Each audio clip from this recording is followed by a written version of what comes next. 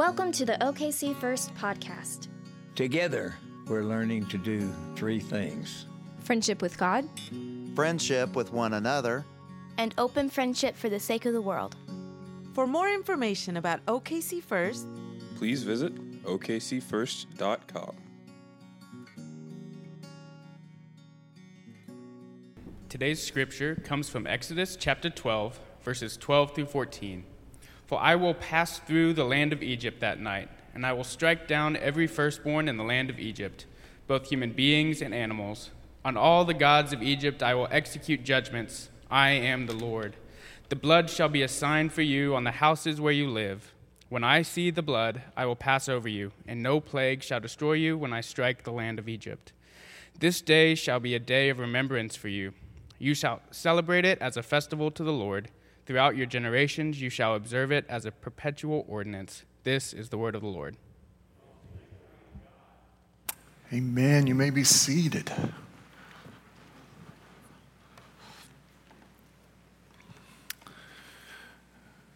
I am going to upset several of you today, and I want you to, ahead of time, give me the grace because I just haven't slept. So if and when I say the thing that bothers you, make sure that you lean over to your neighbor and say, you know what, it's probably because you didn't sleep very much.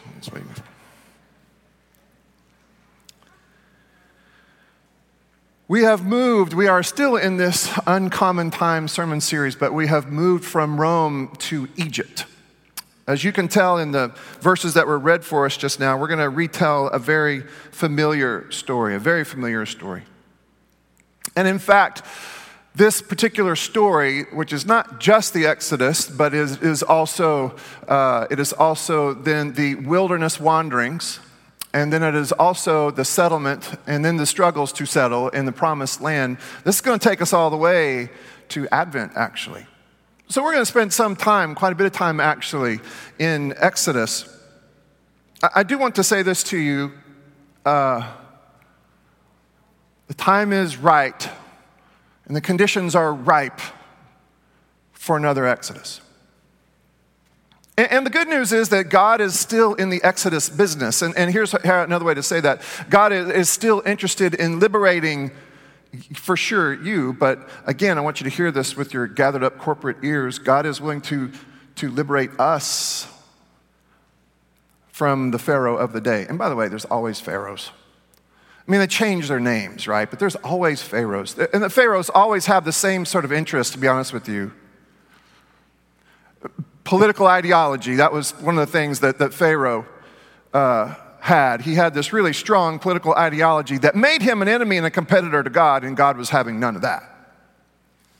I would submit that we have that again today. There was also an economic or consumeristic component to it, and you're going to hear that over the next couple of weeks when the people now liberated are saying, but man, I really liked it when we had a chicken in every pot. That exists today too. There is a consumeristic bent to the Pharaoh these days. A consumeristic bent that allows people to take a consumer's posture as it has to do with faith. And here's what that looks like. That looks like a cafeteria sort of styled faith and religion where I can pick and choose what I like and what I don't like. I can pick and choose what I agree with and what will outrage me.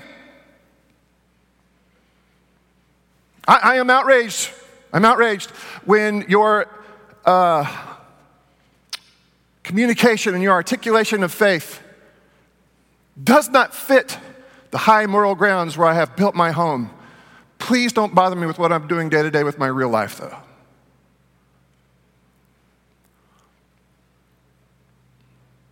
And then there's also the Pharaoh that I'll call cynicism that does have a grip on folks, even religious folks. I don't know if you know this, but Christians can also be cynical. Amen. Have you ever seen it? And sometimes that will then look like apathy. I am concerned that there are pharaohs lurking about. The good news is, like I've said, is that God still is the Exodus God. and God still has the capacity and the interest in liberating God's people, the question at that point then becomes, do we have more in common with our liberator or our captors? Because another thing you're going to see over the course of the next couple of weeks, some people who were actually liberated actually long for captivity. And so while I've already named for you the other pharaohs that lurk about today, and they still lurk about, I'm telling you, and not only that, some of them have tight grips on some of us. Tight grips. The question I'm going to ask you over and over the next several weeks is this. Do you have more in common with your liberator or your captor?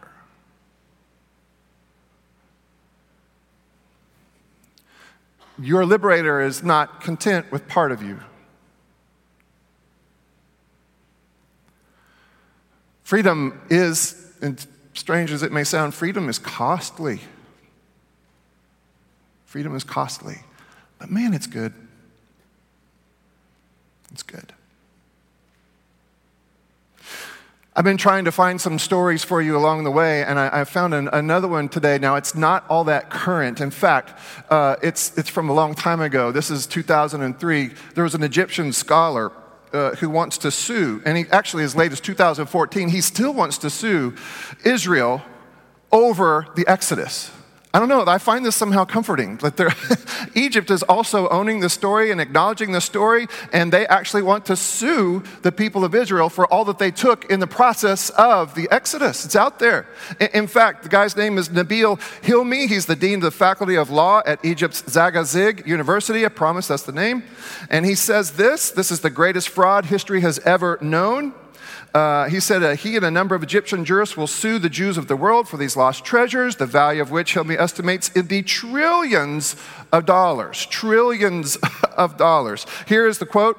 He says, if we assume that the weight of what was stolen or taken was 1 ton, let's just say 1 ton, it's worth doubled every 20 years, even if the annual interest rate is only 5%. Then after 1,000 years, it would be worth 1.1 billion tons. And that's just for the 1 stolen ton way back when. The stolen gold is estimated at 300 tons, and it was not stolen for just 1,000 years, but for 5,700 plus years by the Jewish reckoning. Therefore, that debt is very large. Again, somehow oddly comforting to me that this story that looks so fantastic in the pages of Scripture is acknowledged by Egypt. They say, yeah, not only is it true, we'd like our stuff back. With all kinds of interest. It is interesting that Egypt acknowledges the Exodus and the implications and the ramifications of the Exodus. I had a discussion this week with Rabbi Harris, who is the rabbi over at Temple B'nai Israel. Obviously, the people that she ministers to on a weekly basis. This is the central story. Jason, would you say it's the central story for them? They have no way of looking at life except through these lenses of Exodus. They deeply, with their whole being, acknowledge the Exodus. My question for us, Oklahoma City First Church, is do we acknowledge the reality and the implications of the Exodus? You can hear, even in the verses that Tyler read, you can hear that God intends for this to be a preoccupation. God intends for these to be the lenses through which you see the rest of your life and your children. You know, the writers of the Exodus here, God is saying to them, we want you to rehearse and remember the story on such a regular basis that your children have no way of understanding a political campaign season except through the lenses of Exodus. I have not yet even begun to upset you, so hang in there. Seatbelts, everybody.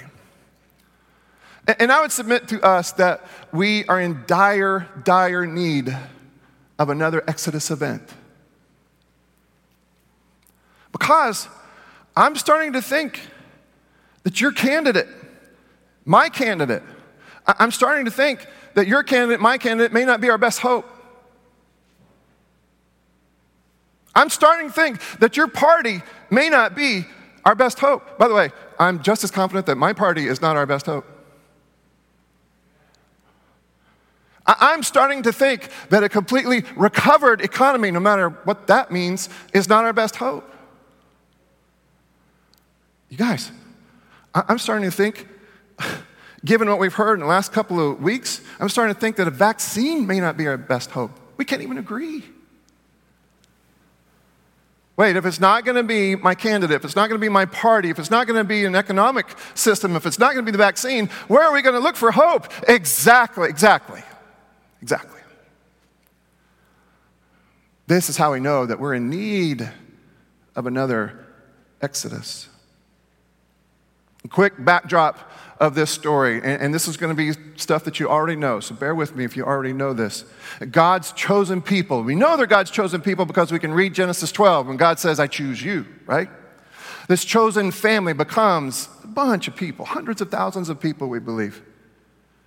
But now they are living in Egypt as slaves, servants of Pharaoh, serving Pharaoh's ideology. And Pharaoh started to be threatened by the number of slaves. And so, according to Exodus chapter 1, Pharaoh saw to it that the Hebrew baby boys would be murdered to do some population control for sure, but also to do some imagination control.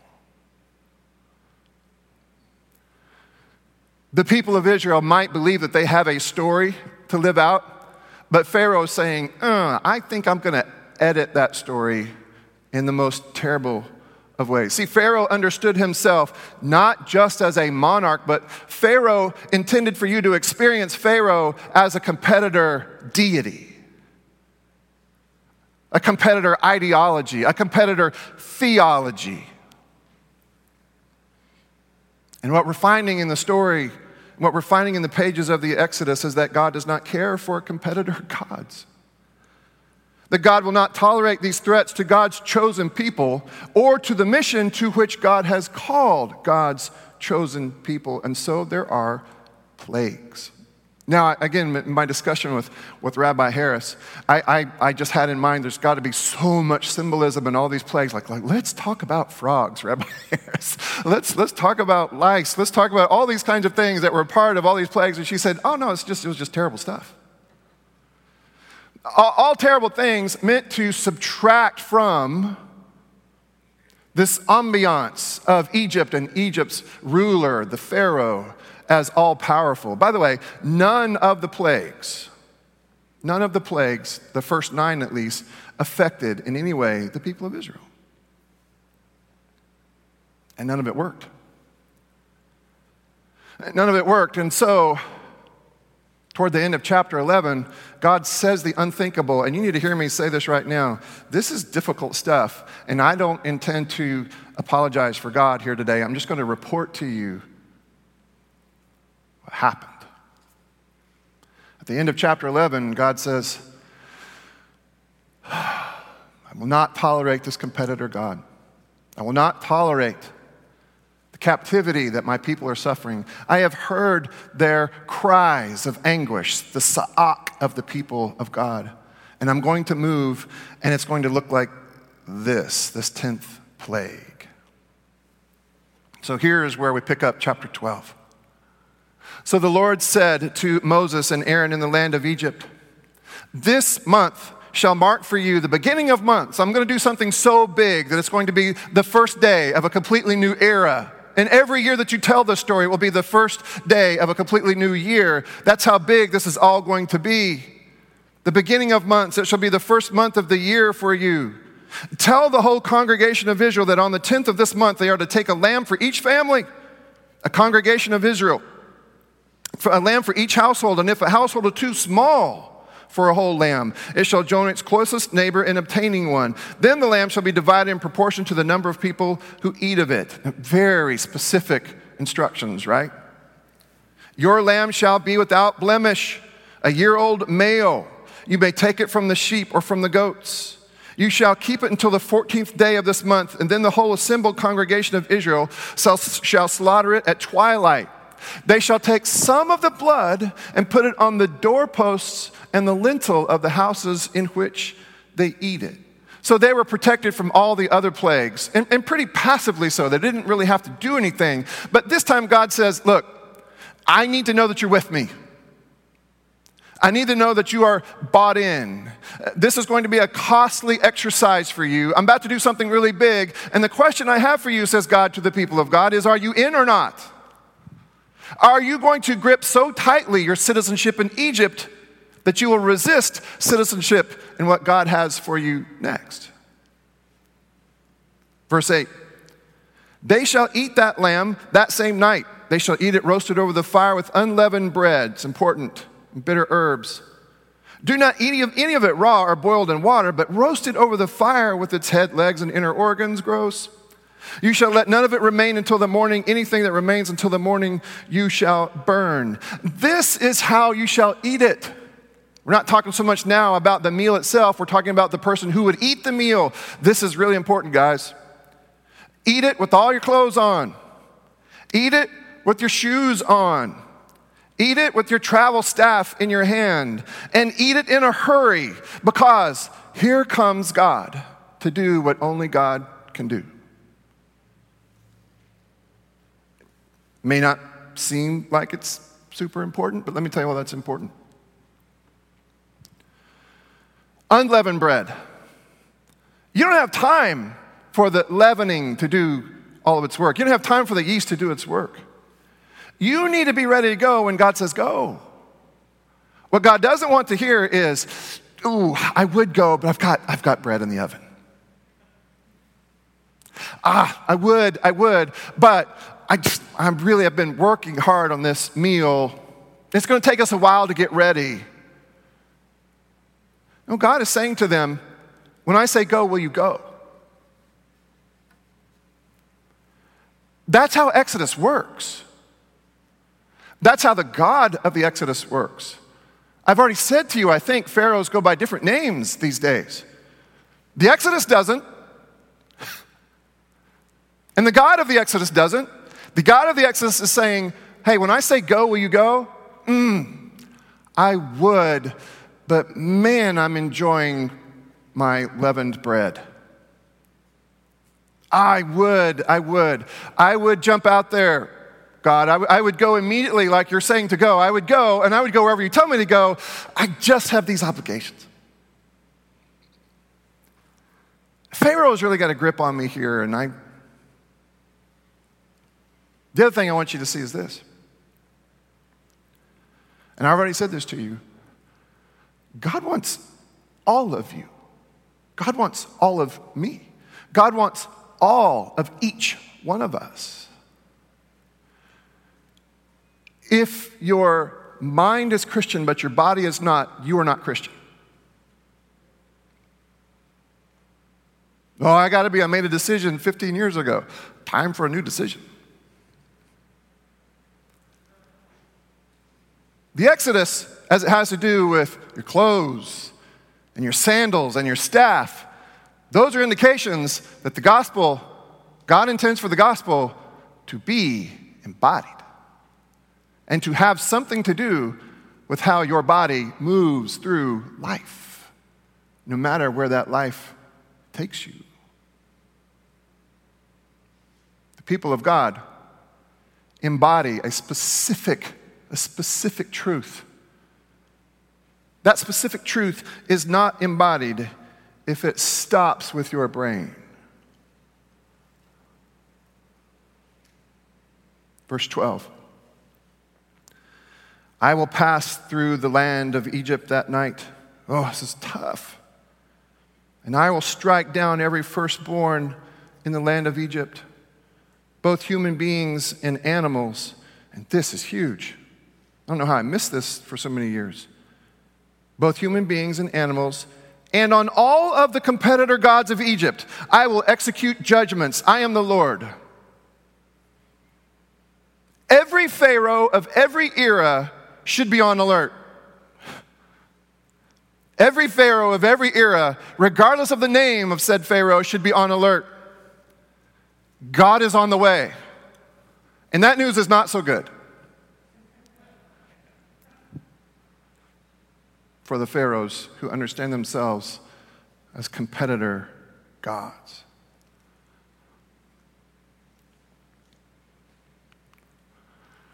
The blood shall be a sign for you on the houses where you live. And when I see the blood, I will pass over you, and no plague shall destroy you when I strike the land of Egypt. I can't imagine what this must have looked like, but in my head, the Prince of Egypt tells me kind of what it looked like. Can you imagine how terrifying that must have been? I asked Rabbi Harris about this. I said, how do you navigate this particular scene, in this particular chapter? How do you do that? She said, well, you should know that there is no evidence that any Jewish person back then, nor any Jewish person right now, would celebrate the death of Egyptian children.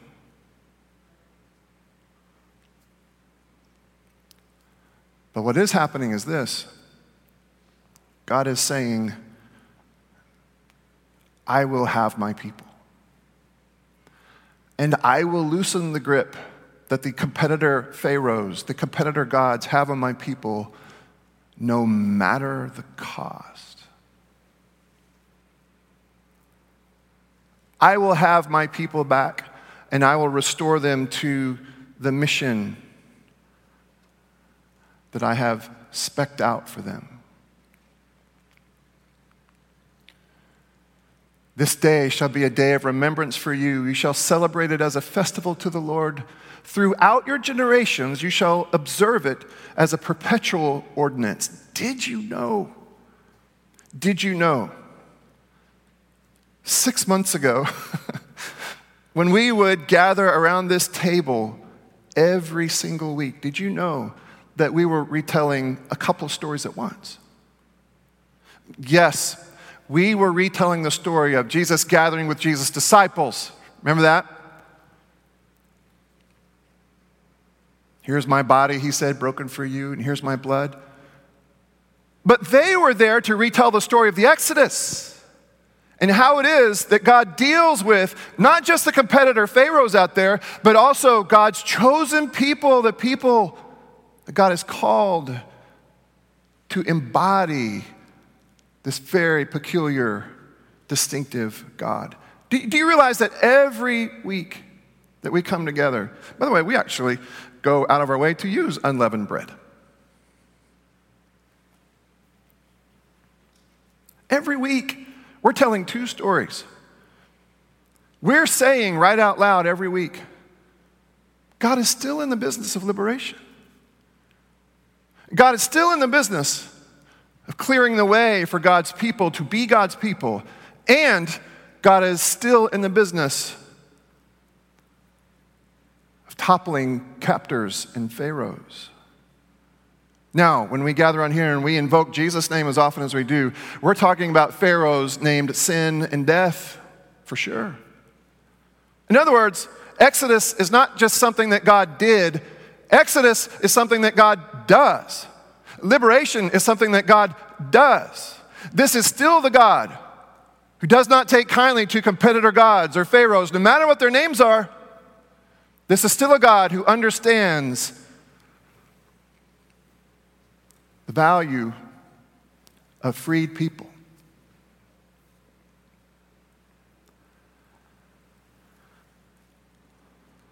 So what is our Egypt? What is our Pharaoh of the day, of the moment?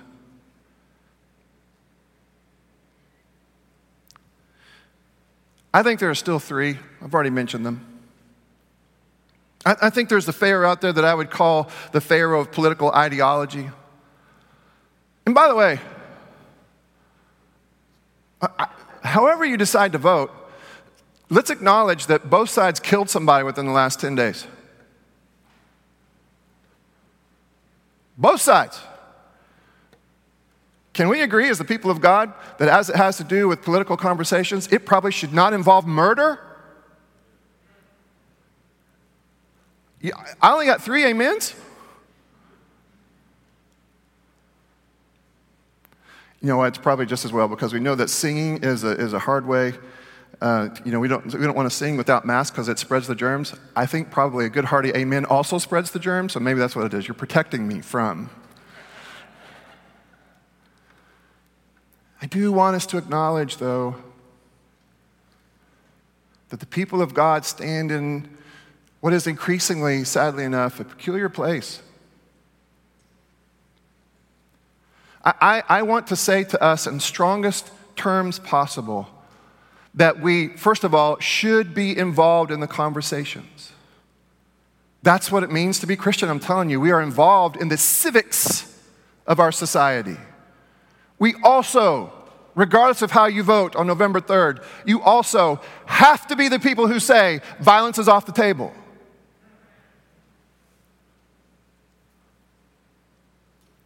The Pharaoh of political ideology. The Pharaoh of consumerism. We've already kind of talked about it. The highest hope is not to have a chicken in every pot, though I want that for us. But I don't want us in the consumer's seat. I mean, it's okay if you're ordering food, if you're ordering your favorite ice cream sundae, if you're ordering your favorite sandwich or pizza, it's okay for you to be the consumer at that point and says, I want this and not this and not this. But that consumer's mentality, you really we ought to have, back there where my friend Larry Bennett is, we ought to have sensors on the door that sort of just buzz whenever you're bringing your consumer's mentality in here because it's a Pharaoh in here.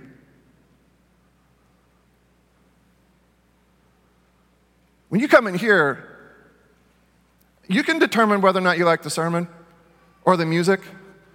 But if you're trying to determine whether or not you like the gospel, you're not a consumer, you're a Pharaoh.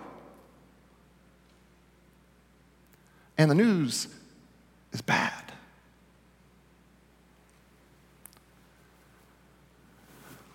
But the third one, I think, is just as dangerous. I do think there is a Pharaoh that I would call cynicism.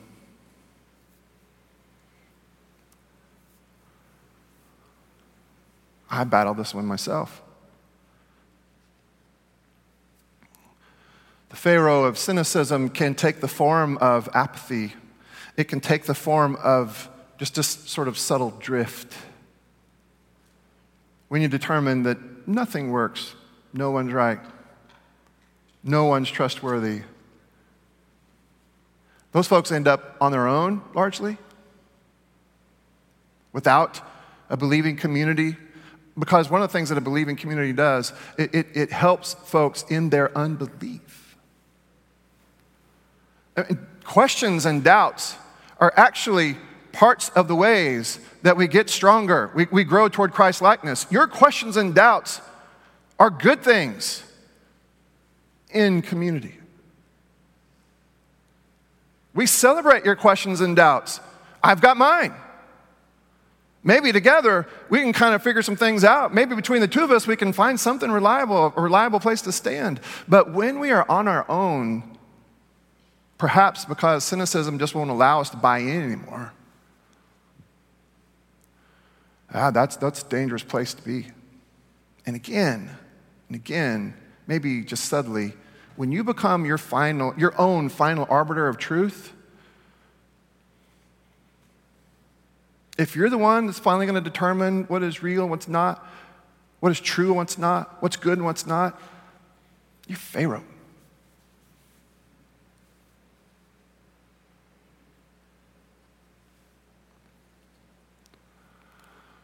And so the way that we resist these things is by, again, gathering around the table. Now we can't do it. We're just, again, something else we're trying to figure out. We'll try to figure it out so that we can more often do that kind of thing here. But again, we're going to do a 5 o'clock Zoom communion next week. And if you weren't here, let me tell you what that is. That's when a few of us come here and it's on the screen here like you can see. And we invite everybody to come and be a part of a Zoom communion. Hopefully you will have come by and you will have gotten the elements that we have available for people here. But if not, and if you want to bring your own bread and cup to that's fine. We're not going to get weird about that. I'm going to try to bless everything as best I can through a screen. Jason's going to help. We're going to read scripture. We're going to have singing, and hopefully, there will be something about that experience when we get together and we're all taking communion at the same time. although not in the same place. Hopefully there's something about that reorients our attention back to this God of the Exodus, the liberator. Hopefully we will again understand that communion is something of a corporate flow that invites us in, maybe even before we're ready. We do that a lot as a church. You don't have to be perfect to get baptized, right? We say this all the time. There's a chance that the person getting baptized might need the rest of the community to help them live into or up to the high calling of baptism. Same with marriage. When two young people get married, they don't know what they're getting into, I promise. And so we help. Communion, too. Communion. We're rehearsing the muscles of liberation. Not that we liberate ourselves, but we're rehearsing those muscles that allow us to be liberated.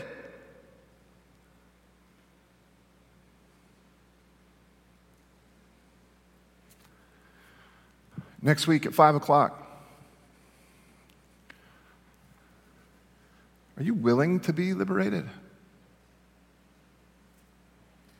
I've named our pharaohs. There may be more, but I'm going to go back through these three. Are you willing to be liberated from the pharaoh of political ideology? Are you willing to be liberated from the pharaoh of consumerism that puts you in the critic's seat? Are you willing to be liberated from the pharaoh of cynicism, which doubts whether or not anything can ever work ever again? You know what phrase I'm tired of? The new normal. Anybody else tired of that one?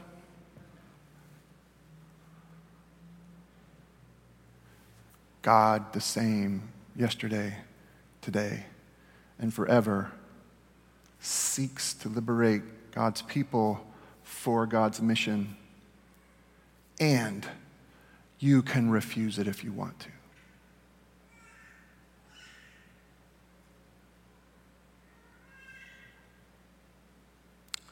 Would you stand with me? Dr. Rieger's going to come and play. I'm going to pray a brief prayer of confession before turning it over to Jason. And hear me say this. I'm just having you stand because, it's been a while. The guy talks too long up front. You just kind of need to stand up and stand around. You can sit down whenever you need to, really, because I think you can pray seated. But hopefully, standing, you get a better sense that what God wants is all of you. Your standing up self. God wants all of you. Your standing up self that walks out of this place and perhaps into a very unhealthy situation. Who knows? Maybe it's an unhealthy relationship. Maybe it's an unhealthy work situation. But God wants all of you and is asking you and me today, how about an exodus? Heavenly Father, we confess that there are times when we have more in common with our captors than we do with you, our liberator. Father, we confess that at times, like the people that we'll hear about over the next couple of weeks, we at times say that we want liberation, but then somehow our bodies sort of chicken out. God, we confess that we have grown comfortable with some of our captors, with our pharaohs. We confess we need you. Because while there are some people in the room right now who are anxious for and ready for liberation, who want liberation, there are some people who aren't yet there, but who want liberation.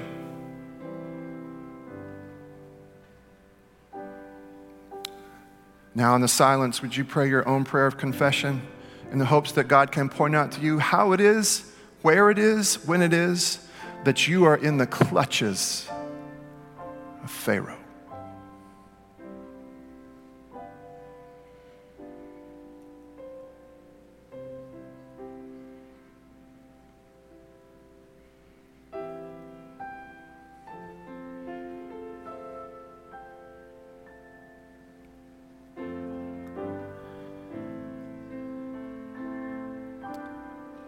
Hear this prayer.